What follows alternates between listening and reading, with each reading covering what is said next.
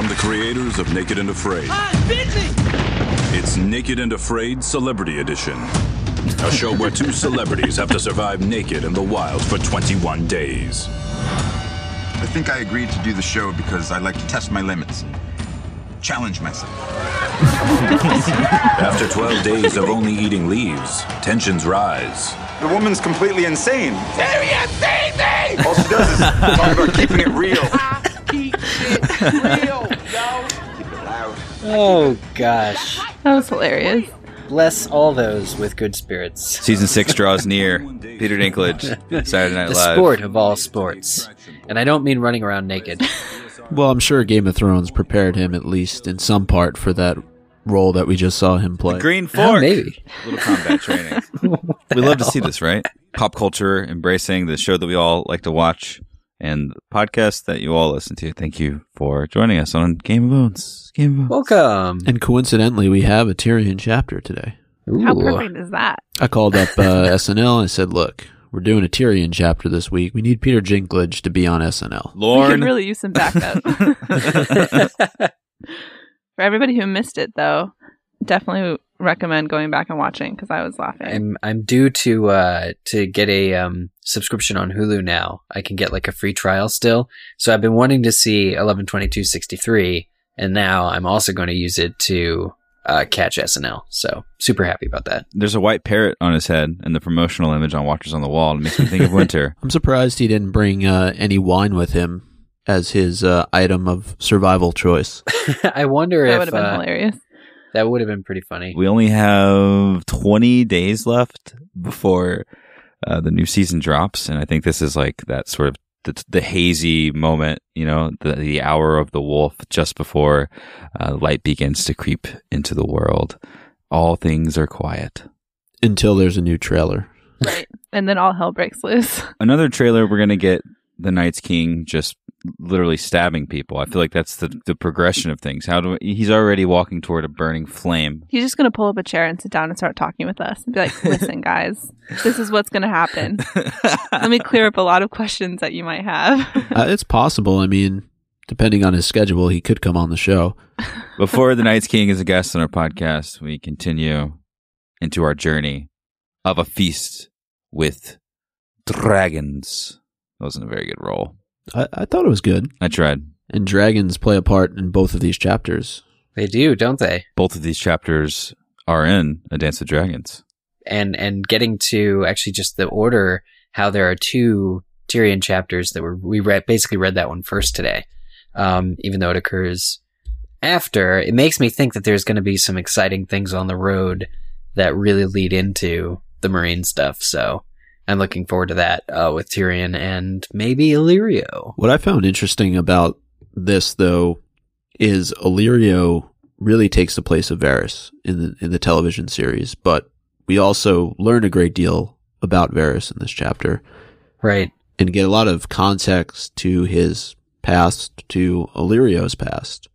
No, this is the chapter I feel like I wish we would have had last year when our minds were sort of expanding to the idea, the scale of what these people that are doing things that Varys is associated with and obviously Illyrio is associated with, both in the book and the television show, because we arrived at his manse in the television show, but now obviously like our last chapter with Tyrion, he was on the grounds. This is the movement. And like you were saying, Micah, this chapter I feel like was just a huge release of information. And when my first read through over the holiday, I was pretty excited about it. But now that we've had time to move it into the formation of the show and sort of take vigorous notes and look at the context of how all of these things flow together, it really gives you just a beautiful image of these two guys when they were young, how Illyrio turned into the person that he is, and how Varys took an opportunity to move into Westeros at the right time. It's really useful at setting up,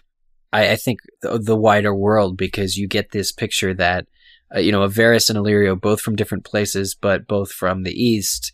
One of them made their way over to the west, but then Illyrio, who he's only been in the background before Tyrion's been at his mansion. He's only really been in book one with Daenerys, and you just picture him as this faraway guy.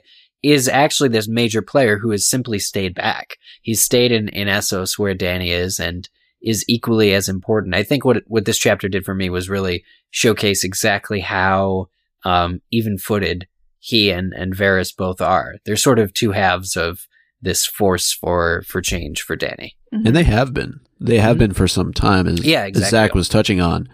And it's almost like with these larger-than-life characters, it's very interesting to read when the curtain gets pulled back on them a little bit. And we knew that Varys was from Myr, and he's referred to as a prince of thieves until a rival thief informed on him. And then there's just this paragraph that goes into the sort of the backstory between Varys and Illyrio, and really how Illyrio is uncertain as to why Varys chose him to protect him. And so right there you have this sort of brother-like relationship that developed between the two of them. And we talk so much about the puppet masters, the major chess players that are in this series, and really these two, and you can throw Baelish into that mix as well, have been influencing a lot of what's been going on both sides of the Narrow Sea for quite some time. Mm-hmm. In Myr, he was a prince of thieves until a rival thief informed on him. In Pentos, his accent marked him, and once he was known for a eunuch, he was despised and beaten. Why he chose me to protect him, I may never know, but we came to an arrangement. Varys spied on lesser thieves and took their takings. I offered my help to their victims, promising to recover their valuables for a fee. Soon, every man who had suffered a loss knew to come to me, while cities, footpads, and cut purses sought out Varys, half to slit his throat, the other half to sell him what they'd stolen. We both grew rich, and richer still when Varys trained his mice. It's brilliant. I love how it used to be mice, and now it's birds. Mm-hmm. I wonder what specifically changed to change that. But this is brilliant. These two guys are running this scam, or running this game, on entire cities of people here. And it's sort of just because they can. They are cleverer than the common person, but also just like Baelish, as Micah said, they came from nothing. And now they influence the world as we know it today. And they both learned a really important lesson, which he goes on to talk about in the next paragraph, about how secrets are worth more than money or gold, and how these whisperings are really what brought them to where they both are today. And it's rare that the marriage of expertise, cleverness, gold, and secrets come together as strong as they do in someone like Illyrio Mopatis. And that's one of the reasons why he's such an enigmatic character in the series, and why he's able to make so much of an impact on large-scale situations, because both he and Varys came out of, and Baelish as well, they came out of a place where they were so ambitious that they felt like they needed to do this, that they needed to become this refined in the art of their moving forward and rising in life. It's different when Cersei was a child and she was in the depths of Casterly Rock and her big thrill was touching a lion. Or the same could be said for other great houses of Westeros. Like if we go to these free cities and we take in the context of the story that we were learning from A Song of Ice and Fire, reading these pages, you just imagine those people, like an already cut Varys as a young person, finding his way and building his life enough to eventually get the ear of the Mad King. That's pretty cool. Mm-hmm. Yeah. The paragraph that you read it's really, it's the foundation. It's almost a microcosm in a way of what they come to do on a much larger scale. This is the foundation. They're learning how they're going to manipulate, how they're going to steal, how they're going to be able to influence everything moving forward. And it kind of all starts in Pentos. And it's cool to see how, just gaining secrets and stealing information has grown basically into this large scale industry system that they now operate. Right. It's just so interesting too that Tyrion should be the one that this story is being told to, that Tyrion should that the curtain gets pulled back, but it's for him. There are certain moments where Illyrio is still not 100% honest with him. I think either Tyrion picks out each time, or we as readers can know that there are still just a couple of things that are slightly different than what actually happened. But, you know, for the most part, Tyrion is getting this story for the first time. And, you know, it must just be very interesting because there are certain similarities, right? Tyrion knew that the battlefield was not his own forte, and at one point planned to be a monk, we learn. But, you know, these are all men, Tyrion included, who had sort of a different life path ahead of them. So I think there is a connection there. In addition to the fact that both Tyrion and Illyrio are familiar now with wealth and are basically traveling the countryside in this cart with all of the food and delicacies that they could possibly want, although Tyrion doesn't want nearly any of it in comparison. He also picks up on, to play off that point, a question that I think we as readers are supposed to pick up on, which is, what is Illyrio's motivation behind everything that he's done for Dany and everything that he's done to get to this point? He talks about being promised, you know, to be Master of Coin and Lord over any castle, and that doesn't satisfy Tyrion, and that doesn't satisfy any of us, I would assume. I felt pretty satisfied, honestly. Really? Yeah, I felt like it was a grand question in a lot of our minds. But if you think about Illyrio was already, to me, he's already done pretty well for himself. And I think about the scale of the kingdom that we'll eventually learn about through Daenerys' chapters in A Dance with Dragons is also pretty damn awesome. I know it's not Westeros. I know it's not the sort of pop culture goal of the current story that we're reading, but it's still a city with lots of pyramids. And, you know, it matters. And the same could be said for what he's doing, where he's doing it. But there's just something that in the characters in the story that we're reading so far, they're really interested in Westeros. And I got to think that him being Master of Coin and sort of a free, I don't want to say a free nation, but it's a lot different than how the free cities are. You know what I mean? In Essos, it's so different. And through these 2 4th and 5th books, we'll really learn about how that comes to play when our characters either cross one way, cross the other, or in general, just through their different narratives. You know what I mean? Like, we pick up on all those, like, wow, this is really seriously culturally a different place. So you got to think that, in my mind, when Illyrio was saying this, I felt like I was getting a bit of a reveal. I was just like, oh, okay, I get it. He knows that the Targaryen advantage is something that he can have. Like, if he wanted to, do you really think that he could get Casterly Rock over the Lannisters? I know that that's a big deal, but could he? Do you think? Maybe. Well, now he Probably. could. Yeah. And that's something. I think it's a possibility.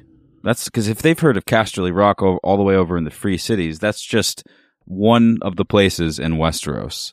Mm-hmm. I just mean it's not nothing to be shrugged at. He does say that if even, you know, that he's not in this for gain though necessarily, which makes me wonder what his real motivation is. Well, what does he? Right? What more could he want? He says something along the lines of like, "I'm going to ride with you as far as I can because I don't travel well, and why would I want to be somewhere where, you know, like Tyrion? What is he? Tyrion? Sorry, my brain's all over the place. But Tyrion's like, yeah, you want to be there with all of its high walls, but he's just surrounded by comfort and people that walk and hand him crusted, fried, and delicious treats. This is all this guy wants. You know, he's already hanging out with Tyrion Lannister, who just murdered the Warden of the West and the Hand of the King in Westeros. Yep. You know, he's already doing everything that, like, he's already one of the cool dudes on the, you know what I mean? He's doing it already right now. Yeah. Oh, exactly. And like Master of Coin could be like a goal for himself in the future, but that is, I mean, think about the people that have to die, the cities that have to burn, and he's going to be behind the walls of his mansion. He's going to be protected. He's going to continue to enjoy all the delicacies he already does. While men like Tyrion, I mean, he's essentially sending Tyrion into battle, or he's sending him to assist Daenerys in the conquering of what we know as, you know, the Western world here. This is something that, you know, he gets to control and be part of somehow, but ultimately he's not getting his hands dirty. Taking Literally. this little yeah, exactly. So it's a pretty comfortable position to be in. It's amazing that, you know, being of no high birth or anything like that, he's also not obligated to shed any blood of his own. He's just kind of, I think we would be quicker to judge Varys or Baelish as cruel, just because we've seen him do more than we have Illyrio. But Illyrio is not really. He is keeping a safe distance and not particularly sacrificing anything that means anything to him. Well, to our knowledge. To our knowledge. He's still a relatively new character that we haven't spent all that much time with. He's been mentioned in passing. We've seen him early on with Viserys and Dany. But these conversations do leave me wanting more. Yeah, and maybe that's just, like, as a reader, the surface level is never just as it appears to be, especially in this series. And you have two very crafty individuals who are talking to each other. And it does remind me a bit of the conversations that Tyrion and Varys had in previous books. And knowing what we do know about Varys and knowing Tyrion's relationship and the level of trust or the lack of level of trust that he has in Varys, it seems to, pivot between those two extremes. Either he feels that Varys is a true friend, or he feels he's a true enemy. He has to feel like he's being used a little bit in this instance. He's a pawn in a much larger game that's being played, and I think that he can't fully trust Illyrio. He doesn't. He says that several times in this chapter. Right. But I don't know what is Illyrio's true intent. It can't just be to softly pave the way for Daenerys to take over Westeros. What is he gaining from that? It can't just be that simple. Like, he's a Targaryen supporter, or is there a larger agenda here? And there are mentions of different things throughout this chapter that we'll come to read later on, even people that are mentioned that have much larger roles to play. So again, why is he working towards that cause? What is it that he gains at the end of the day from Dany heading back to Westeros? And we know that Illyrio was the kind of guy to keep his wife's hands in a drawer. So that's all I'm saying. That was really weird. That's so weird. I had to do a double take when I read that. Yeah, it's like, wait, you still have her hands? They used to be nice and soft and supple and smooth? That's so weird. Yeah, well, he's had his own problems rising the ranks. Yeah, I suppose that's true. I think that there's a lot of questions surrounding. I know that we're further into the read through and we've got a lot more questions answered than we previously had. But I don't know. I don't know what to say. I know that there's a lot here that we could like extrapolate on. Like, is this not enough information? But at the same time, I just feel like, well, it might be this. It might just be this. It might be that he really likes influence, and all he has to do is house Tyrion and ride with Tyrion in a litter suspended between 8 mammoth draft horses, just riding along the Valyrian high road, sending him off to a couple of other contacts as they go on their way. I feel like that's not too much work for all of the influence he could perceivably have. Yeah. And Tyrion even says it. There's something in this venture worth more to you than coin or castles. Yeah. I don't think it comes down to wealth necessarily. Maybe these men really, really love playing the game. Right. And we're seeing Tyrion in sort of his early stages of gamesmanship. He plays a lot of Syvas later on in A Dance with Dragons, and I just think that that's a big sort of like allegory to maybe the path that he's rising in. I'm not sure because we don't have books 6 and 7, but it certainly to me feels like they found a kindred spirit with Tyrion Lannister. Illyrio is quick to say Varys was right about how sharp, quick, and clever you are. So this all makes a lot of sense to me. Illyrio seems very fond of the situation he's found himself in. Of course, it would be not advantageous to act displeased with the current situation that he's found himself in, but he has all the power. And this feels very good, like you said, Micah. This feels like our old conversations with Varys. And what we have to understand is that these guys are traveling along the Valyrian high road with a company to protect people of this amount of wealth.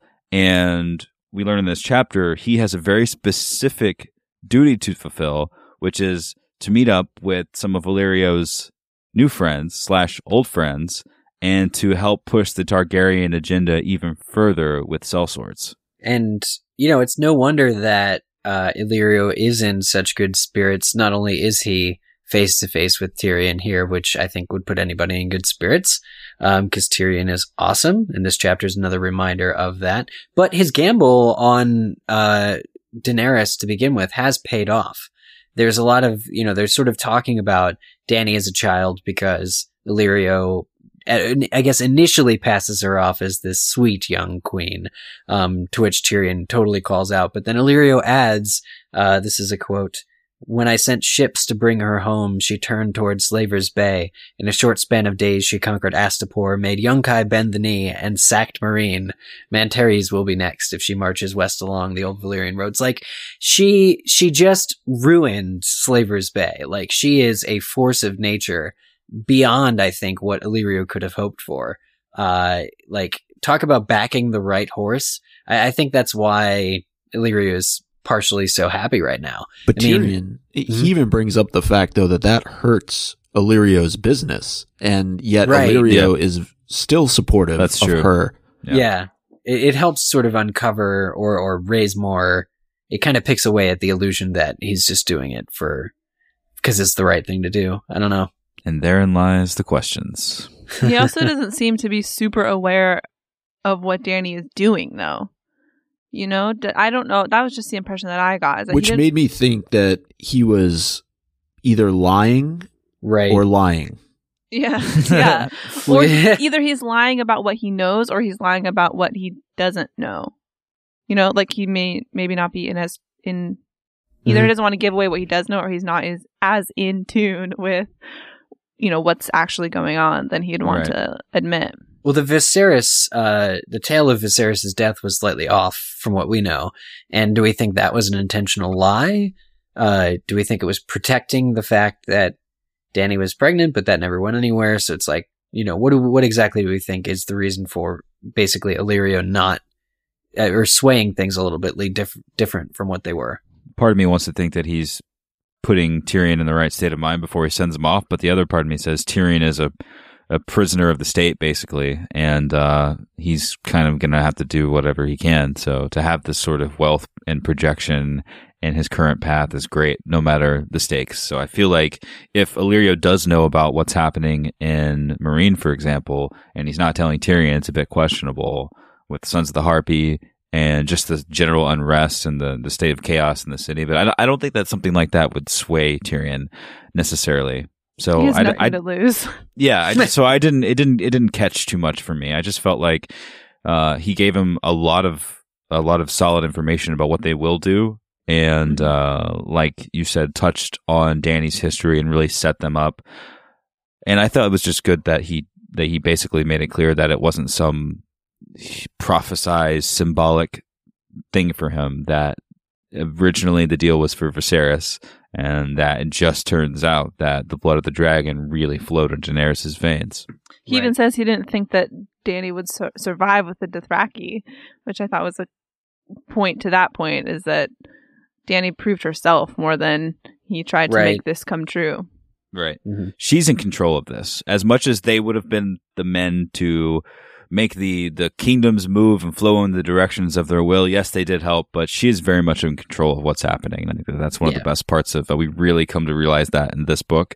And both of these chapters, which is great that they're paired together and in the order so that they are paired together, because both of these chapters really plant the seeds for this Meereen, just all of the drama that's about to unfold here in Essos. The seeds are planted so well, and Tyrion's just in this really lavish, just the picture of excess. Read this chapter, guys. It is beautiful descriptions upon beautiful descriptions of food, just grease dripping from lips. It's literally too jellied much. Eels. Yeah. Well, and not only that, he's looking at he's glancing at fields where once the gods had walked. The whole thing is very lavish. They're in endless. Oh yeah, see that is so cool, right? And see, but that's all. It's all happening sort of at the same time while we're learning about what is to come in our story. And this happens to us a lot, but it was very packed. I remember getting about 3/4 of the way through this chapter and sort of grinning to myself, thinking like, this isn't an action-packed chapter, but I bet we could talk about this for the length of an episode, because every other paragraph or so is just like, well, we could jump into that pretty deeply. We're talking about Andalos and where the gods walked while Tyrion's being taught about Daenerys.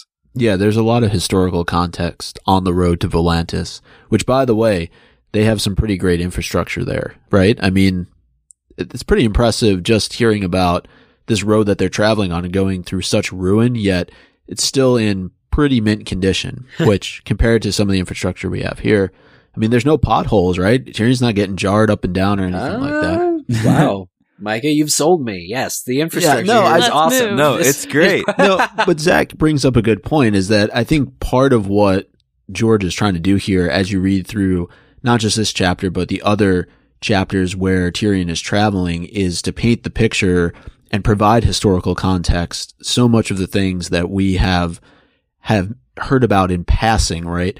Tyrion is now experiencing, he's going through these cities. There's mention of the Stone Men and there's mention of the Andals and it's just, this is where all this originated from. This is where this all started. And Tyrion, is the pivotal character to me that experiences so many different things in the series. I mean, you go back to all the previous books, he's been in all these places and his journey is continuing. And I think you're learning about this entire world really, putting aside all other characters. I think he's the one that you really get the full experience from. This is sort of an aside, but there was an article that came out that's About been the protagonist. Yeah, that's just the first thing that popped into my mind. I don't know if you guys have seen it. That article that's been floating around about who the real protagonist of A Song of Ice and Fire is.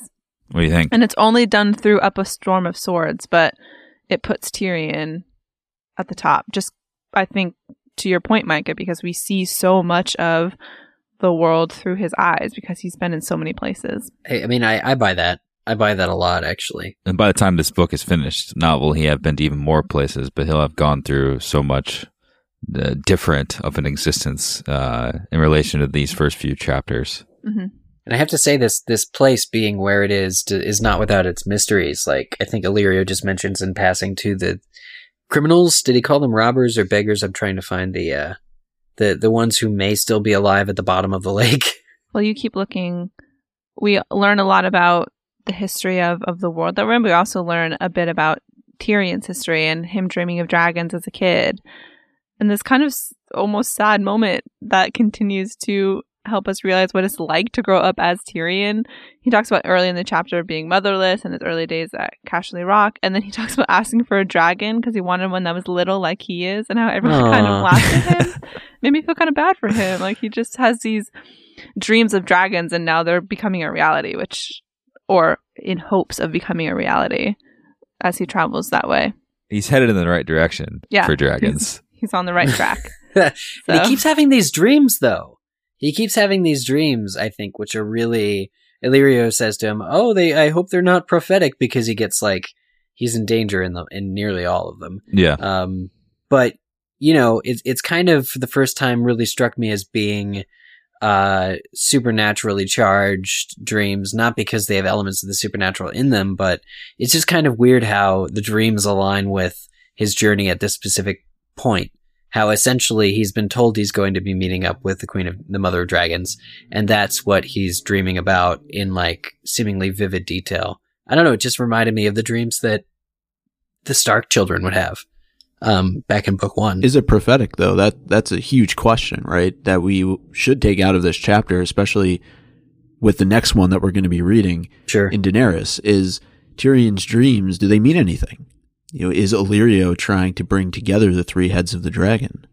Yeah, see, I've been thinking about that too. If we were to say, what are the three heads of the dragon? I mean, are we of the mind of sort of like Jon, Tyrion, Daenerys, or Bran, Tyrion, Daenerys, or I don't know. Where does Bran fit into this? It's a tough question to answer. It's one that's been out there pretty much since the series started, and I don't know that I've read anything that I can definitively say I agree with. So I love all the speculation and all the theorizing that kind of comes along with this. There's a lot of arguments for different directions, and so many of them feel right. A lot of good arguments, yeah. Mm-hmm. Totally. Eric, I found what you were talking about earlier. I don't know if you want me to read it. Yeah, I got it too. He's Tyrion's commenting on the Velvet Hills and how they're disappointing. How they're supposed to be teats, or they should be He teats. says, half the whores in Lannisport have breasts bigger than these hills. You ought to call them the Velvet Teats. But Illyrio says, here lived a den of robbers. So just the magic and the mystery surrounding the history of this place. They're on the road, and Illyrio mentions, here lived a den of robbers who preyed on all that passed this way. It is said they still dwell beneath the water. Those who fish the lake are pulled under and devoured. This is just a passing mention to local lore. You know, yeah. They're near a pond, and it's like really deep pond, and he's just like, yeah, by the way, don't fish there. Yeah. You might die. You might get devoured by something that lives underneath. And I'm thinking, well, where's the, what supernatural, what is the source of that sort of, like, I'm totally going to take Illyrio at his word. I'm sure there's these undead creatures beneath that lake. I believe that 100%. But now I'm wondering what god to connect it to, and what supernatural The many power. face god, of course. Yeah. And why is that a thing? Did the robbers, please a god who gave them immortality, or why hang out at the bottom of the lake if you don't have to? So I'm kind of just really curious. Maybe you're a stone man and have stone feet, and you can't really. Let's not talk about Stay those out of the poor water. creatures. I just Okay? use iron boots personally. I want to read Yeah. you guys about for the water temple. I hate that place. Let's read this. I'm going to read about the Valyrian High Road because all of you should know it. Tyrion Yes. knew what he would find, not packed earth, nor bricks, nor cobbles, but a ribbon of fused stone raised half a foot above the ground to allow rainfall and snowmelt to run off its shoulders. Unlike the muddy tracks that pass for roads in the Seven Kingdoms, he's talking shit on the Seven Kingdoms right now. The Valyrian roads were wide enough for 3 wagons. Imagine that. You've seen the King's Road. The Valyrian roads were wide enough for 3 wagons to pass abreast, and neither time nor traffic marred them. They still endured, unchanging, 4 centuries after Valyria itself had met its doom. He looked for ruts and cracks, but found only a pile of warm dung deposited by one of the horses. Which reminds him of his Infrastructure. father. Yeah. Oh, yeah. Right. So they Gosh. cared, not, obviously, but before the westward expansion took place, this was a heavily fortuitous place to live. No, it's true, and you're getting to experience it, right? In these 2 chapters, even going back, so the last 3 chapters that we've read, we've been in the East, and this world is continuously expanding to us, and there's all these new places that we're learning about. Eric mentioned sort of the local lore of the towns and villages and places that they're coming and going from throughout the course of this chapter. And they come across, I wanted to mention this because I wondered if it was somewhat of a head nod to Dany and Drogo, but that Valyrian Sphinx crouched beside the road Oh, yeah. that had the body of a dragon and the face of a woman. Mhm. And then it's mentioning that her king was missing and that most likely it was dragged off back to Vias Dothrak. Yeah. And the just sort of the subtle hints there, maybe it's not referencing Drogo specifically, but I just found it pretty coincidental that they would come across this Sphinx that resembles Daenerys in some part, and that the king that was supposed to be beside her is no longer there. I agree. So who thought this was a real Sphinx when they first read it? For I a did. second, right? You were For like, a well, split the second. kind of things that happen on the Valyrian High Road. It's Just nice a knowing them. Sphinx. Yeah. He lives under the lake, right? Yeah, he comes out and he's like, I have a riddle for you. It's like, we're just trying to Ready get to for it. Volantis. What did you think of the mention of the Griffs? And What did you think, Micah? Illyrio puts a lot of trust in at least the older Griff, right? You would He's call him like a a brother sword. This is the Yeah. first time we've ever spoken out loud about the Griffs.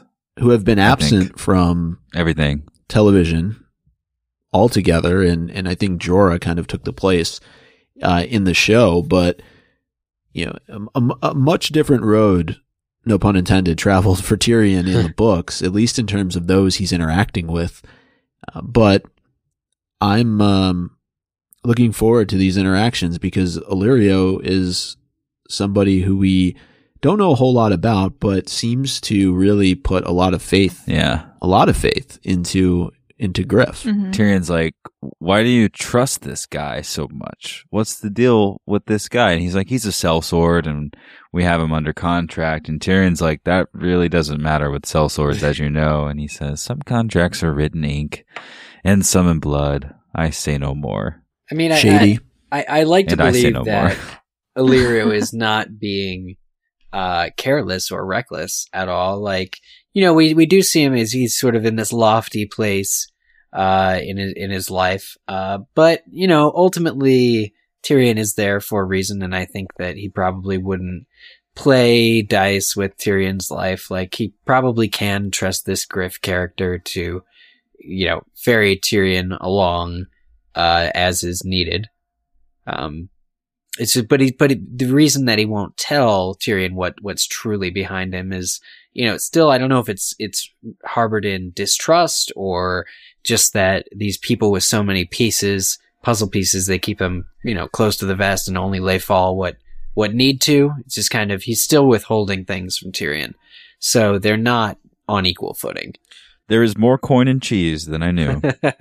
I love that. Tyrion's just like, I should become a cheesemonger. Or what I love is when he says to himself, oh, I should have brought cheese to the Blackwater. I may still have all my nose. But just interesting that Illyrio was able to convince this group, who supposedly doesn't like the Targaryens, to fight for her cause. Oh, We the talking Golden about Company. The Golden Company. They do not. Well, they did not like the Targaryens, but I feel like at some point you have to let go of those things, right? Especially after a very long time of cell sorting without your initiative being as a part of their rebellion. Mm-hmm. Mm-hmm. So I don't know. Like, do you think that the Golden Company actually harbors a bunch of disregard for the Targaryens, or is it just like it's just something that you hold on to because you're part of an order? Like, this is how we were founded. Yeah, It's like a probably something you rumor. hold on to. Yeah. Because what does it say? Danny's going to give them. I mean, Danny's going to be able to bring them home in a way that nobody else is going to, with fire and sword. It was a kind of homecoming that Tyrion wished for as well. So I feel like they're going to rally behind anybody who's going to give them the best bet. Beneath the gold, the bitter steel. Mm-hmm. I really like this history that's given. I might as well just read the paragraph of the Golden Company. It says, the Golden Company was reputedly the finest of the free companies, founded a century ago by Bittersteel, a bastard son of Aegon the Unworthy. When another of Aegon's great bastards tried to seize the Iron Throne from his true-born half-brother, Bittersteel joined the revolt. Daemon Blackfyre had perished on the Redgrass Field, however, and his rebellion with him. Those followers of the Black Dragon, who survived the battle yet refused to bend the knee, fled across the narrow sea, among them Daemon's younger sons, Bittersteel, and the hundreds of landless lords and knights who soon found themselves forced to sell their swords to eat. Some joined the Ragged Standard, some the Second Sons or Maiden's Men. Bittersteel saw the strength of House Blackfyre scattering to the four winds, so he formed the Golden Company to bind the exiles together.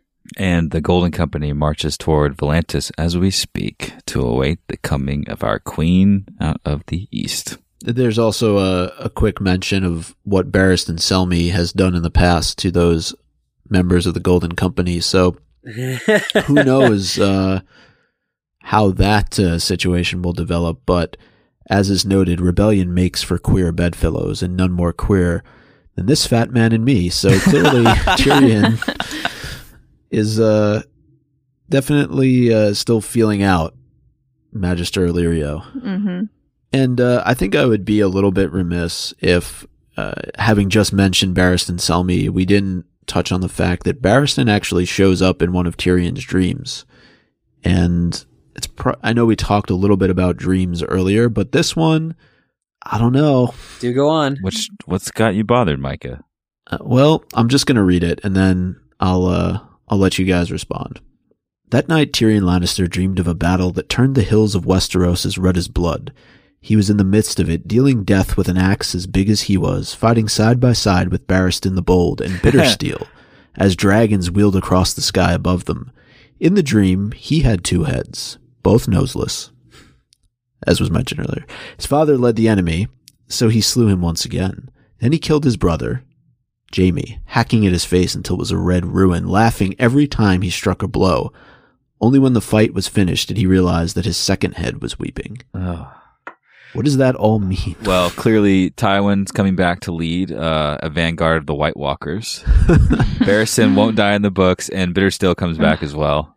I hope that he doesn't die in the books. Who, Bittersteel? Barristan.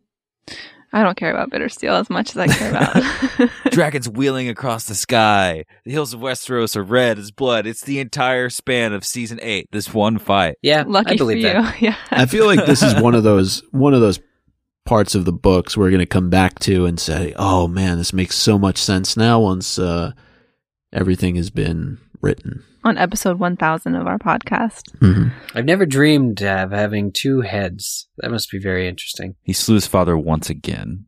So, I mean, I think this has got to be this isn't going to happen. This is just telling us how Tyrion feels. I think it's that question of how brutal am I? Like, I killed my father. Yeah, I hate him enough still that I would do it again. But then when he kills his brother, it's just like, well, wait a minute, where does it stop?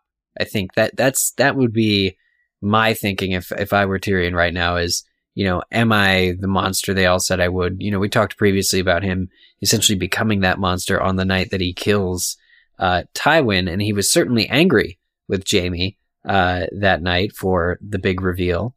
But, would he kill Jaime if given the chance now? It's a question, but I think not even Tyrion fully knows the answer. He's obviously still grappling with just that whole situation as it continues to come up again and again and again.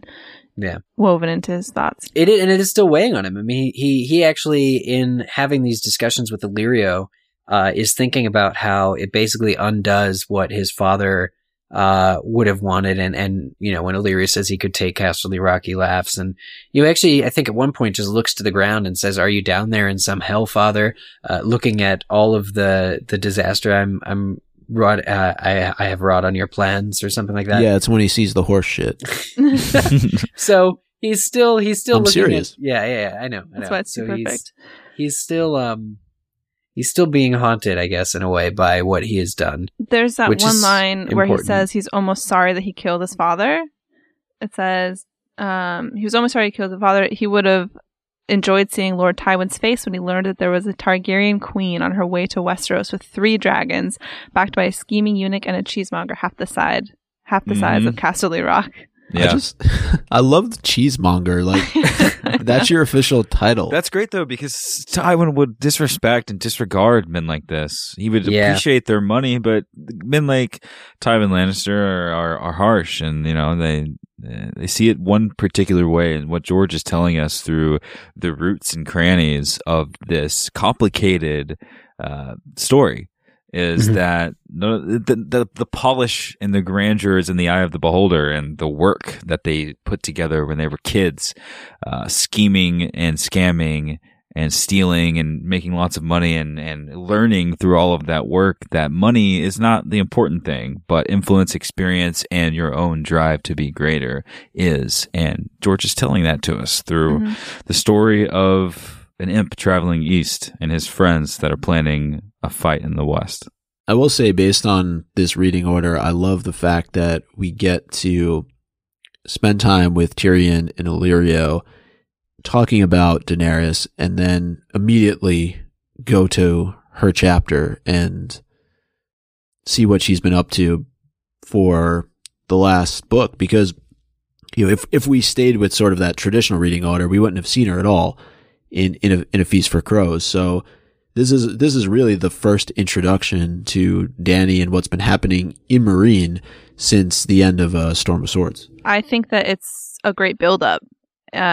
Just to finally get to what Dany is doing when we continue to learn about her almost for the first time, just because Tyrion is starting to learn all these things for the first time. And so I think that it builds really well to finally get to catch up with her. In our Daenerys chapters in A Storm of Swords weren't the conventional Daenerys chapters that we had grown used to over the first 2 books. I feel like she was very much a large part of the overall movement, but we left her, for example, well before the end of the book and in a place of great setup. The last time we were with her, she had just sacked Meereen with the help of her friends in the sewers with the giant rats. Do you guys remember that? Remember that. Found out that Jorah was working for someone else and exiled him. She had that great moment, if you guys remember, with Barristan Selmy, where he finally, and she finally listened, told her about, listen, this was the Mad King, and this is what could happen to people that, you know, act a certain way with a certain amount of power. And that was the moment she decided, I'm going to stay in Meereen and rule. And again, that was before the very end of A Storm of Swords, and all the stuff that happened at the very end of that book. And then we had a book without her, and then now we start with her again. And I feel like this chapter, as we jump right into it, she's holding court, and I think it just immediately starts to me feeling like Dany chapters of old, except the terms are totally different because now she is most definitely a queen. Mm-hmm. She is, but she's still not without her like actually troubling serious problems here, which is I think maybe more akin to early Dany chapters too. That she has sort of this threat, these goings on. A dead man is being brought up the stairs to her, and it's because her rule is imperfect. Essentially, she has these dissenters. She doesn't even know who they are or where they are, and it's threatening to. I think it really undercuts her power here, and it might be a situation that Tyrion could give some advice on if he were there. But he's still far away at this point, and it's going to be a problem that is going to continue to plague her, and she needs to kind of come up with a solution on her own, because for now, Tyrion isn't with her. And, seeing her put through these trials again reminds us, I think, in this chapter particularly, reminds us of what we loved about Dany to begin with. I think that one of the central themes of this whole chapter is just how do you rule, and figuring out how Dany's ruling style is going to be. I think that George R. R. Martin shows us how tempting it could be to rule ruthlessly. We see these different ways that Dany can deal with one of her Unsullied being killed. And I think especially when she's in the situation of Meereen that she's in, which is nobody is following under her rule, and things are obviously still out of her control, as Eric was alluding to. She has a lot of tough choices to make about the type of queen that she's going to be, and whether or not that's going to work here. And I'm so glad that we are doing this reading order and that this chapter fell directly after the Tyrion chapter we just read, because there was a really great moment that I felt like was carving room for the eventual future, if it does shake out this way in the book series, I'm not sure, between Barristan Selmy and Dany.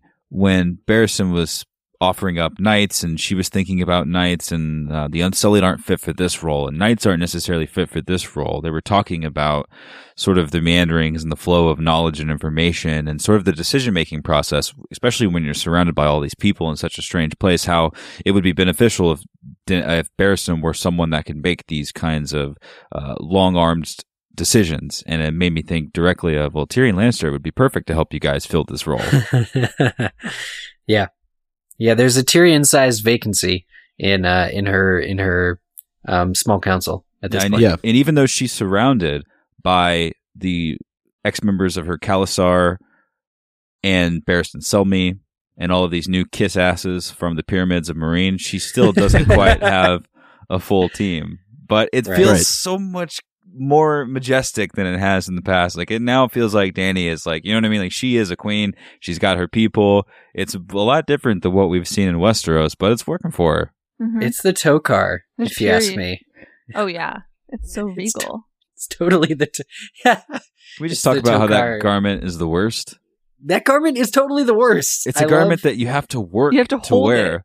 You have to hold it. You have to walk perfectly so you don't trip on it. It definitely is a garment that is for the wealthy, that it's like, let me think about what I can wear instead of, like walking anywhere. Like, this is my one concern, keeping my shirt up. Yeah, there's something like 6 paragraphs on the introduction of this garment that Dany is wearing. George R. R. Martin can, Which is write. 5 too many. Yeah, 5. I was No, going to ask if you'd read it's- them in a sexy voice, Mike, and maybe well, Maybe I not. guess that's all a of no them from him. But it's brilliant. I mean, George R. R. Martin can write about anything. I mean, whether it's this prolonged battle that took place over the course of decades or centuries, or dragons and mystical elements, or just this terrible garment, and how, who actually wears this anyway, and how terrible it is, and how you have to not trip. It's a life-saving garment, though, at least for Danny, right? Because if that kid didn't trip on it, who knows what would happen. Well, oh yeah, well, there's that. Save that kid's and life. yeah, fuck that kid. And save that kid's life, yeah, too, probably. for Yeah. sure. But also, like, it saves her because it's what she needs to wear to be accepted by these people that she despises. Mhm. You know, So- Eric Brown Ben Plum put it a little more succinctly than you. He said, "Man wants to Oh. be the king of the rabbits. He best wear a pair of floppy ears." That was my favorite part of this chapter. Those are words to live by. Earlier than that, Danny says she must put on her floppy ears, and you're like, "What are you talking about, Danny?" Yeah. And then later we get the meaning of the joke. I thought that was pretty funny. I love that they're in an 800-foot pyramid, and there's a part in our queenly duties in this chapter where she's just like swinging her legs off of the bench, just like Very bored. non-regally. Yeah. And I just thought, this is great. This feels good. This is it's how you wanted it to be when she finally reached that point. And That's true. Could it be any better? I remember not knowing that Barristan Selmy was going to be with Daenerys. And I remember loving Barristan Selmy in the first season before we even made the podcast. I was just like, this guy's gonna be one of my favorite characters ever. Oh, yeah. But how cool is it that he is the guy that's with Daenerys out east in this pyramid? That's cool. It's really cool. It's awesome. Yeah, Mhm. it's very cool. It's definitely one of my favorite parts of the series, and it gets even better in this book. To everyone who hasn't read A Dance with Dragons, okay, just be patient with this read through because the show, it's gonna be fun. It's gonna be a lot of fun. Barristan is definitely one for counsel, and you guys were talking a little bit about this before, how Tyrion could be that piece of the puzzle that just fits right in to help her figure out how she navigates the waters of ruling. And none of that was more clear when they were going through, how to go about dealing with this situation for this poor soldier of hers that came back with goat genitals shoved down his throat and is being delivered before her. And, I think that it's all setting it up for him hopefully making his way to her and helping her figure out how to properly rule. I mean, we saw it when he was the Hand of the King, how just influential, how tactical he was, how he has a mind for this. And I almost wonder, is that Varys' plan? Is that Illyrio's plan for Tyrion ultimately to help her figure out how to properly rule not just these cities that she's in right now, but where she ultimately plans to go back to? Yeah, I think that's the big point, is not just how to be a ruler here, but a ruler of Westeros. I mean, who better knows the ins and outs of King's Landing right now than someone like Tyrion? And what better a place to practice than a place full of liars, cut purses, scorned people, and it's very, very far away from Westeros. So it's just a practice round. It could make me a little uncomfortable calling it a practice round, but it's true. That's what it is. It sucks, but that's just what's happening. I know. It's true. It is a practice round in a way, because we've seen her go from city to city, and it's clear from those people who are coming before her in Meereen and just how she's had to go about approaching the exterior landscape in terms of what's happening out there, that she didn't do a very good job in Astapor. She didn't do a very good job in Yunkai. Yes, she came in and she liberated these cities, but look at what has risen up as a result of that. Look at how the people, for the most part, are viewing her. And I think that every city that she moves on from, she's learning a lesson. And that's in part why she made the decision to stay in Meereen, at least for the time being. And I think her chapters are lessons in leadership, and they're lessons in how you need to learn from one instance to the next in this world, because just because you think it's a good idea to go in and free these people, you don't know what's going to come up in place of those that ruled previously. And I think that's a lesson, in history, both in fiction and in nonfiction, right? And George is just bringing that to light. George uses the word regret. Dany, in this chapter, she was coming to regret leaving the Yellow City untaken after defeating its army in the field.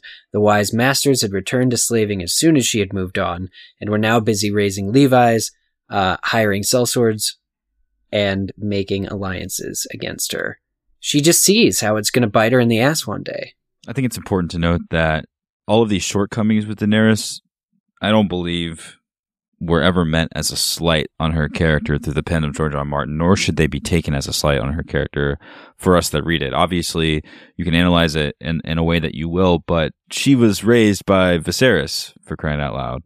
I mean, she was obviously helped by the people that were surrounding them, but she hasn't had the best and the grandest teachings. I would argue that Tyrion is even much more suited to do what she's doing right now, but Tyrion doesn't have the spark, the fire inside of her that she is, and that's her saving grace in this, that she is the person that united all of these people. We think that it's cool that she's up here with Barristan Selmy, but let's talk about the fact that she's as young as she is, and she's up on top of a pyramid with Barristan Selmy halfway across the world. Like, she's making it happen. And yeah, she screwed up Astapor, and she took Yunkai out in the field. And inside of their city, all of those slaves turned their would-be slavers into their slaves. And yeah, obviously, I mean, we've talked about this in the past, and it didn't work out great. And she saw an opportunity in Meereen to, like, put her anchor down and start trying to become a different kind of leader. But still, she has to learn. She's young. She's figuring it out.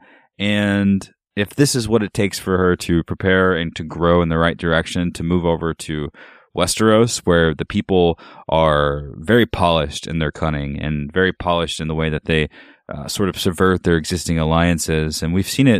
Robert's Rebellion happened after centuries of Targaryen rule. So I think it's good that she's getting her practice in now, if you want to say that. I mean, it's unfortunately with the lives of many people and a kingdom with much longer of a history than where she's trying to head to. But that's just how it is. I just want to say, to your point as well, in the chapter before, Illyrio is telling Tyrion that Dany is quite different from Viserys and from other Targaryens. And I think that her style and desire to rule the way that she is continues to support that. Yeah, and also to your point, Zach, I think it's finding that line between when should you be proactive, when should you be reactive, and how best to anticipate future situations. And Tyrion would be one of the perfect people to slide in there. But just the fact that she has members of her Khalasar out in the hinterlands, right? Mm-hmm. Brown Ben and the Second Sons are trying to hold off the Yunkai. You have Daario out sort of parlaying with the Lázarine, and yet she still has all these issues that she's dealing with within Meereen. She has the Sons of the Harpy. She doesn't foresee that some of her Unsullied could potentially want to visit brothels, because she thinks just because the parts aren't there that their hearts won't yearn for something. Right. And it's all those types of things that, some you could potentially anticipate, some you can't. So as a ruler, how do you strike that balance between, knowing when you should be proactive versus when you should be reactive? And I think, again, that's why, it was funny when Hannah kind of mentioned that it's a trial run, but it is a trial run. Like this is her opportunity right now to rule before she gets to Westeros and learn from a lot of the mistakes that she's made. Otherwise, she's going to continue to make these mistakes moving forward. And not only that, but surrounding herself with the right people so that, the right decisions are made and she's getting the best possible counsel. And we have to remember, this is a place when they rode into was decorated, adorned with 163 miles of children being nailed to mileposts. And obviously she took her, I don't want to say revenge, but she punished the masters in the ways that she saw fit. But this is the place that she's trying to rule. This is the place that she has stayed. And it's fantastic to see how it's just, Micah, you were just saying, this is her trial run. She's figuring stuff out. For the locals, this is their everything. This is their new queen who's just walked in and has taken over. So for the people that have begun to shave off their horrendously stylish head horns and crazy haircuts, they're called the Shave Pates. And the Shave Pates are these, I guess, born again, I don't like slavery, supporters of the Great Mother. And this is who she's sort of surrounding herself with, or at least for the moment. I mean, I guess it's not surprising given what the Masters did to the children that you'd still have this kind of violence popping up in the streets. There is a sort of a great class system being overthrown here. And there's a lot of violence innate or inherent in the people of the city. And she hasn't at this point opened the fighting pits. She keeps hearing Hisdar's pleas and knows them so well that she can recite them excellently, but is still refusing to essentially diffuse this tension that is growing. She's almost ignoring this tension, but, trying to come at this problem of the dead unsullied in a different way at this point. But it's not necessarily surprising. Well, this was all a byproduct of sacking a city, right? This sort of innate violence that would have taken place. And we learn about the motivations, I think. Obviously, we understood about the Sons of the Harpy when we were watching the television show. It made a lot of sense to us. But George does a fantastic job of truly making us understand, I think, why someone would be a Son of the Harpy, other than the moneyed connections. This meeting with this boy who spoke of the slaves that were jumping at the opportunity to not be slaves anymore, as they should have done, and his household raped his mother and still live in the house. Yeah, killed his father, killed his brother. Killed his father, killed his brother, still live in the house.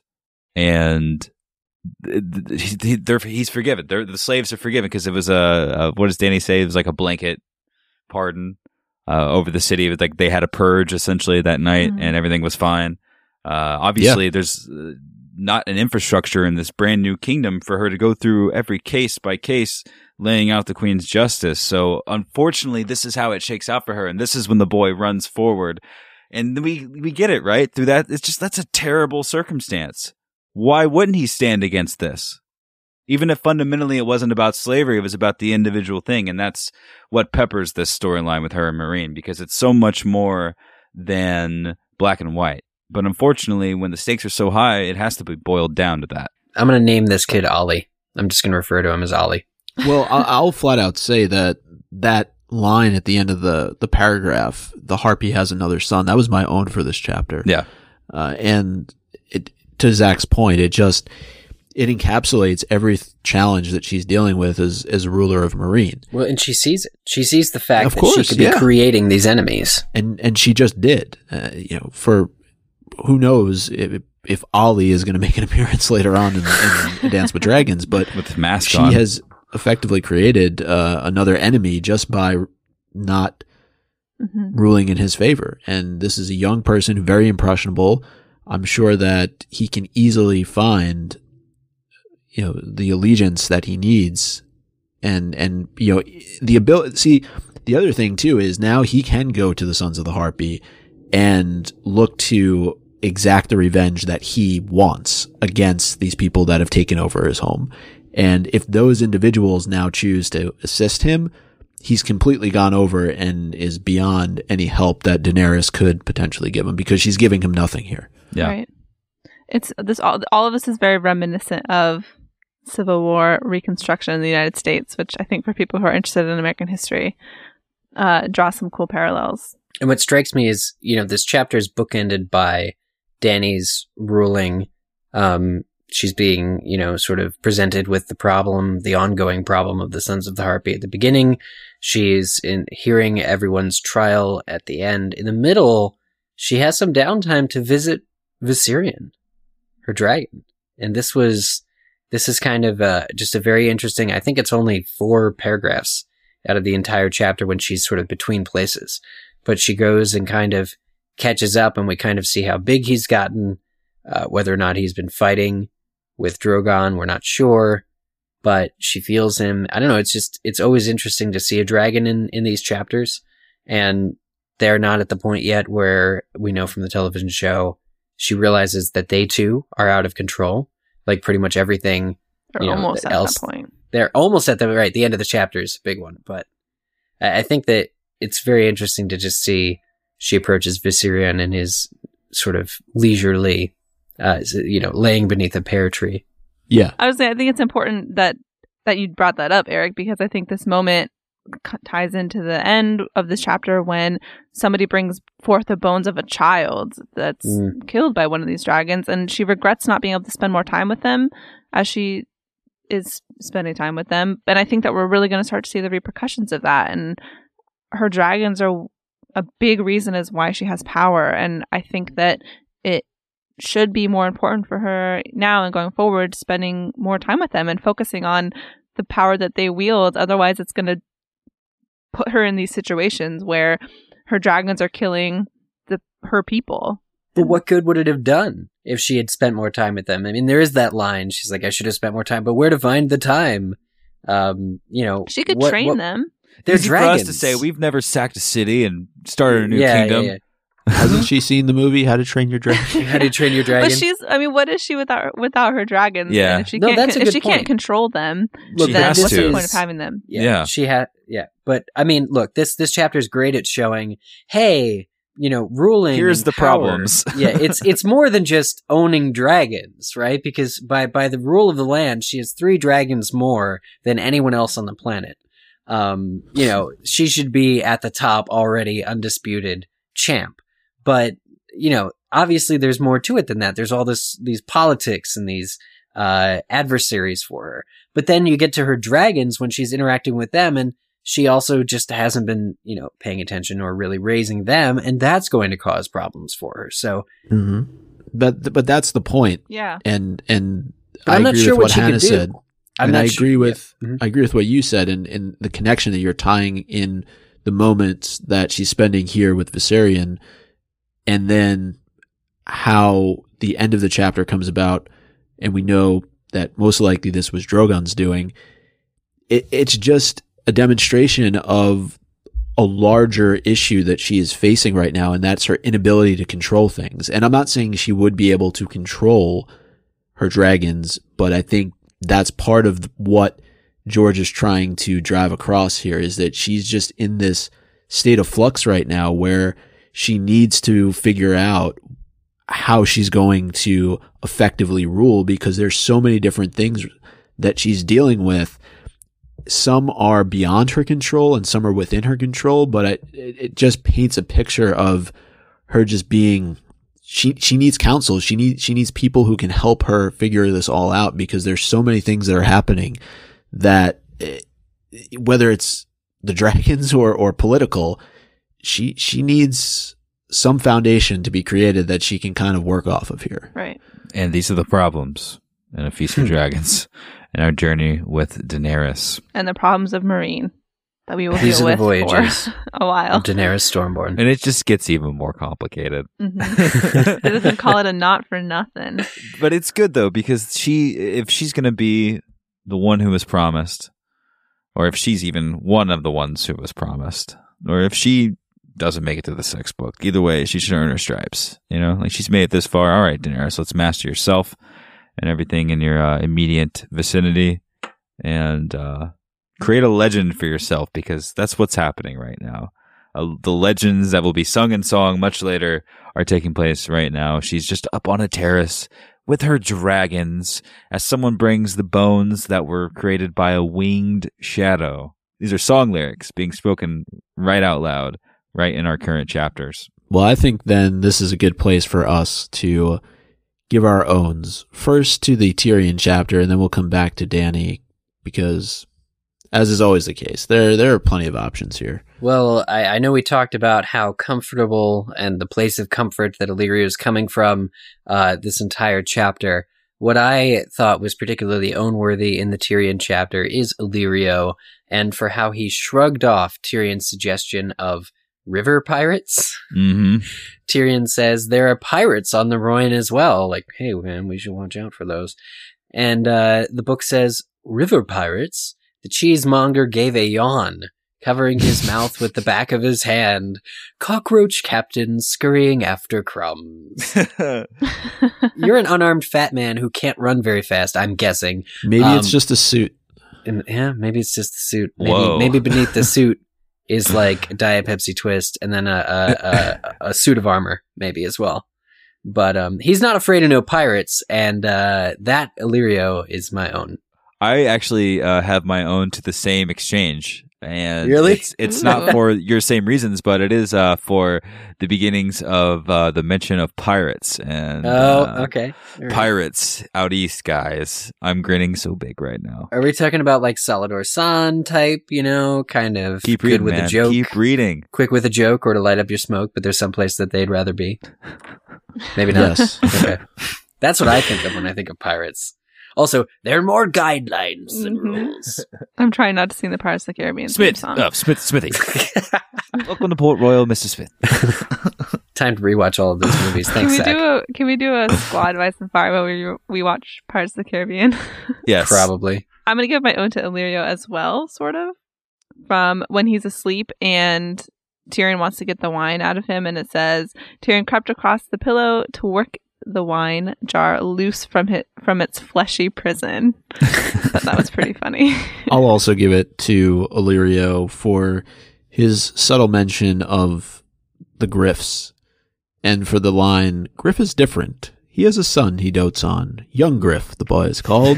There never was a nobler lad. Yeah. And I already gave my Danny own during the chapter discussion. Indeed. The Tokar, right? You're Wasn't off it? the Or hook. the boy? It was the line that she had about how she had created another son of the Harpy. Oh, gosh. It's good. It's a good own. Can I give just an honorable mention to Tyrion's prophetic line about riding a snail and making the better pace than his litter? Sure. Just want to say that. Riding a snail. Good foreshadowing. Under our own. That's the thing that we do. I'm trying not to give the own to the Tokar, although we've stated good reasons for why it does and does not own the Dany chapter. But I think I'm going to give my own to Dany for essentially calling her dragon lazy. He's just lazing beneath a pear tree, and she is, I don't know, accusing him of not being active enough, I guess. But he could get a pair for you at the swing of a tail. Oh, yeah. At the swing of a tail, which is pretty cool. So that whole scene really owned, but owned to her and her interaction. It's tough. Part of me wants to give it to Cleon the Great, who has risen. He's the butcher who has risen to be the leader of Astapor that Dany freed. So that's interesting. He has the wherewithal to send her gilded leather slippers, even though he is the leader of the place that she freed. Think about that for a second. Shout out to Let's him. be honest, they were his daughter's slippers, right? So Cleon the Great, also for Hisdar, for continually trying with the fighting pits as usual, and for flirting with Daenerys a little bit. That's pretty nice. But I'm going to have to throw all these doters to the side for who I feel like is the doterist of the doters in Daenerys's presence. I'm giving it to Resnek Mo Resnek, who is a kiss-ass and who loves to decorate her with fond words of praise, as in, "Your worship, you are so radiant today, I fear to look on you." Resnek Mo Resnek. Ladies That's and pretty gentlemen. funny. He's not going to stop. He just gets worse. And Dany doesn't Your love it. splendor. Anyway. Keep going, please. No, he just thinks of the craziest words. Yeah. Your radiant, your magnificence. And when Dany's thinking about getting from that other guy who's telling him to kill all the members of the enemy families if more of her guys are killed, and Resnick's like, no, be gentle. You could never do that, Yeah. your worship. That's pretty funny. I'm going to give my own to Dany for when she hears the argument about the pits being reopened for the 1,000th time. She recites it perfectly back to him. She's like, I already know what you're going to say. I've heard it a million times. Here's exactly what you're going to say. And he's like, you said it better than I could have. Yeah, he says, I'm convinced. Yeah. Sold. Sold. Done. Nice. So that's my own. That's it. That's right. There's a lot Those of new are our characters introduced, really alluded to or just plainly introduced in these 2 chapters. So it feels good. I know that we're heading like with lots of crescendo towards season 6, but it's good to get some of these things planted because we'll be coming back to this, of course, after the heyday from the season dies down. So thank you for sending in your owns. We're about to read them. They were delicious, and you only have a few more weeks to send in owns for other stuff. And then for season 6. Well, let's start off with an email here. As far as listener owns, we got an email from Jacob Stockton, who gave us his owns for Tyrion and Dany. Tyrion owned to Varys, truly a prince among thieves and capable of forming friendships and schemes capable of passing the tests of time and distance. I like that a lot. And then the Dany owned to the 6 Weaver freedwomen. They sound like entrepreneurs and are among the few former slaves who might thrive in the new order, as in not hired back by the former masters for a pittance or cast out into the streets. Right. Those Weaver freedwomen.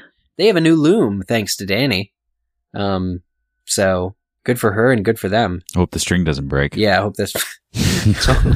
And thanks to Jacob Stockton for sending that in via email to us. Over on Twitter, we heard from Mariah Lovegood, who says, for Tyrion, her own goes to Tyrion's dream of riding a dragon in the hopes that it was prophetic.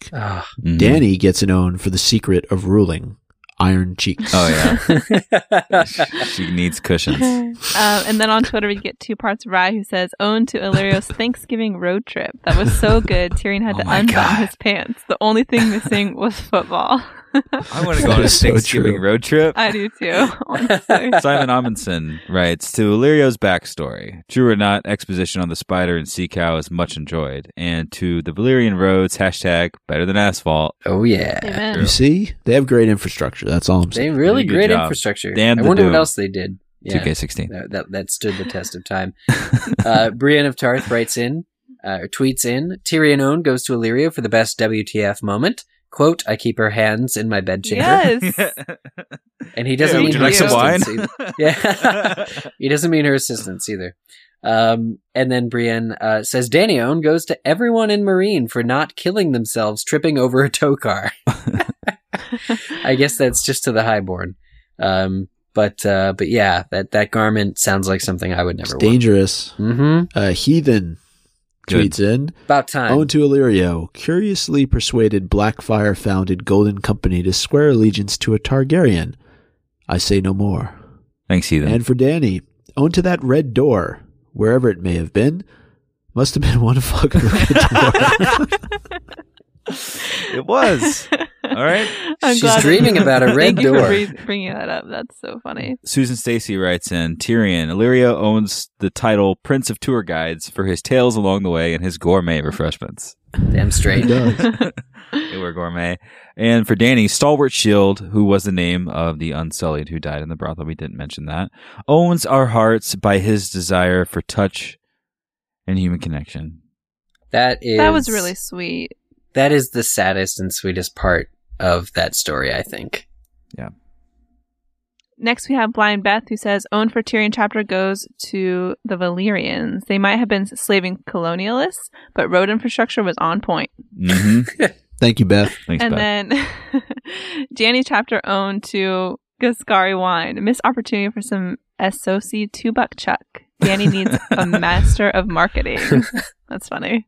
That's so true, Beth. They could really turn around their local industry because I know that their wine is generally not looked fondly upon, but you're right. There's money there for a $2 chuck. And finally on Twitter, Julie Harris Green writes in, Tyrion's almost sorry not to see the look on Tywin's face when Dany finally heads west. Almost. Hashtag say it again, Tywin. That's true. And Dany owns Grazdan. He'll never forget the name Elsa again. The looms. Over on Facebook, Jacqueline G wrote in, says, my own for the Tyrion chapter goes to the long-standing business relationship between the spider and the cheesemonger. Half the size of Casterly Rock. Besides Lord Littlefinger, they are certainly the ones that have stirred up things in Westeros and Essos. It seems to me that during all the years they have worked along the same arrangement as Illyrio says. Varys spied on lesser thieves, Baratheon usurpers, Lannister's false heirs to the throne, and took their takings. I offered my help to their victims, Targaryens in exile, to recover their valuables for a fee. Ooh. Oh my god. Okay, that's cool. I like that. Jacqueline took it a step further than did. our discussion. Yeah, she really kind of went right to the details, so I like that. It does fit the structure super well. Emily The Bryce infrastructure. Tyrion Owen goes to his inner thoughts. He is full of zingers and biting realizations. One of my favorites. Our Lord of Cheese is the size of an elephant, but he has the bladder like a peanut. Mm-hmm. He didn't have to. It's funny because don't elephants like peanuts? They love them. Danny Owen goes to Drogon. Poor little children and sheep. He still gives the Owen, though, Aw. Emily. Reese Palazzolo says Danny owns his daughter Zolorak by stating that she had heard his case so often that she could plead it for him, which she then goes on to do. # mic drop. Mm-hmm. Agree. And then owned for the Tyrion chapter goes to Varys and his little mice, as they were called back then. Guess he hadn't upgraded to his birds yet. Once you hit a certain experience point, you evolve into the birds. To winged creatures. Yep. Yeah, that's how it works. Ravens. Alma Bring writes on Facebook, the Tyrion chapter is owned by the past, from the origin of the Andals over the history of the Golden Company to the personal pasts of Tyrion and Illyrio. Great chapter. I like that a lot. That's a great own. And own for the Dany chapter goes to the heart of an unsullied. The blood of the dragon may not weep, but I always get a lump in my throat when reading about Stalwart Shield, who just wanted someone to hold him. And look how that worked out. Jacqueline also sent her own for Daenerys, who says, it goes to the fact that a dragon is not a pet. The truth is, brought home to Dany painfully by the poor Myronese father, I wonder if she is dragon queen enough to handle her children. She's teasing us in her own. Yep. And finally, Cameron Ross, wrapping up our owns. My own goes to the earth for allowing our heroes to walk upon it, wind for allowing Drogon to dance on it with his wings, and fire for helping provide a nice meal of sheep and children. # Earth, Wind, and Fire. # forgot to read. # Rice Krispie Kids. Jesus. Wow. That's a terrible Snap, hashtag. crackle, pop. Cameron. Rice Krispies. Oh, man. For Well, not thank you. reading though, Cameron. Good own. Yeah, you're pretty accurate with your owns there. As for the rest of you, thank you for writing in. We have a few more weeks until season 6 begins, and these chapters are awesome. The story is great. I'm so excited to move forward. And if you want to be like Cameron and their Rice Krispie Kids, and send us in your owns, you can do so in a number of ways. You can take Cameron's approach and scroll upon our Facebook wall at facebook.com/GameOfOwns. You can tweet at us at Game of Owns on Twitter, or send us an email, contact@gameofowns.com. Next week, we hit up Cersei, number 2, Jaime, chapter 1, from both from Feast for Crows. In that order, Cersei first, then Jaime. So be sure to read, prepare, send us your owns. We will be giving our owns, but that is next in line over at feastwithdragons. Brother and sister? Brother and sister. Boyfriend and girlfriend? Things are going to get personal. If you simply can't wait until next week for a new episode, we make another podcast for patrons of our Patreon feed. We call those people bannermen. Are you a bannerman? Are you sitting in your car or alone at home shouting, raising your hand, saying, I'm one of those people? Yes, I'm a bannerman. I am. Then good. We're speaking to you right now, John or Cindy. And if you are a bannerman, then you already have listened to our other podcast, A Squad of Ice and Fire, which is our favorite podcast to make, besides from this one. If you're not, then head over there and check it out. What did we talk about this week? We talked about the White House this week. Very powerful. And it's a good time. So Hannah was there. And I was got there. to hang out there. Just thanks to Micah. I figure at some point we touch on the fact that Mike and Hannah are way cooler than us at patreon.com/Goo. And we thank you for your support of the show. Mm-hmm. One other way that you can interact with the show is by leaving your review over on iTunes. It is now the month of April. Nothing less than 5 stars is still acceptable in this month. And should you not, when on iTunes, rate and review this podcast with 5 stars, season 6 will be delayed. What? And so I think that is just enough Please. of Whoa. a reason for you to leave your feedback, though. Speaking of season 6, and I know we mention this a lot when we talk about iTunes, but this is the time of year where a lot of other fans are going to be looking for something to kind of get them back in the mood, right? Some are just they're not as into it, right? I always use podcasts to get me in the mood, Micah. Mm-hmm. Yeah, no matter what occasion. Only podcasts with Micah on them, though. Nothing else works. So iTunes is a great way for other listeners and potential listeners to find out that we exist, and go ahead and read this great review here from ATC07. You have to read that in a robot voice. It's definitely a robot. ATC07. No, I'm giving them look. They gave us a 5-star review. I'm going to give them the benefit of the doubt that it's a not. Yeah, exactly. Thank you, Hannah. It's a 5-star reading.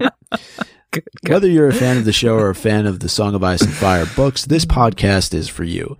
Very charismatic and entertaining. This is the best way to pass your time with everything related to Game of Thrones. Love the chapter analysis of the books. I never realized how much detail I missed the first time reading the series. Always enjoy the perspective of the cast. This podcast can be enjoyable from the most hardcore fan to the most casual. There's never a dull moment. My only regret is not finding Game of Owns sooner. The best part by far are the owns of the week. Can't make it through without cracking up every single time. Great work and keep it up. Hodor. Thank you for the very, very kind review. So, there you have it. Be much like ATC07 when you review our show. That was your robot voice? If you've already reviewed the show on iTunes, I know just through word of mouth, if you really enjoy the podcast and maybe you want someone to share imaginary friends with, you could just tell your friends who like and or podcast or this TV show and or podcasts, or maybe they just read the books. Either way, like we kind of gotten into all of it now. We feel like we've grown with the times of the series, and now that we're a Sullied podcast and season 6 is about to blow all of our collective minds out of the water, just tell them to go to GameOfThrones.com because all of our episodes are collected into albums. You can go through a book specifically if you want, a season specifically if you want. You can listen to special guests. There are pictures of Eric if you look close enough, so it's just a good place to be. Wait, what? Yeah, the more the merrier. Pictures of Eric. The more pictures of Eric, the merrier. Bye, everybody. We're ending the show now. Yep. Goodbye, everyone. Get ready for some brother and sisterly love next week. Yeah.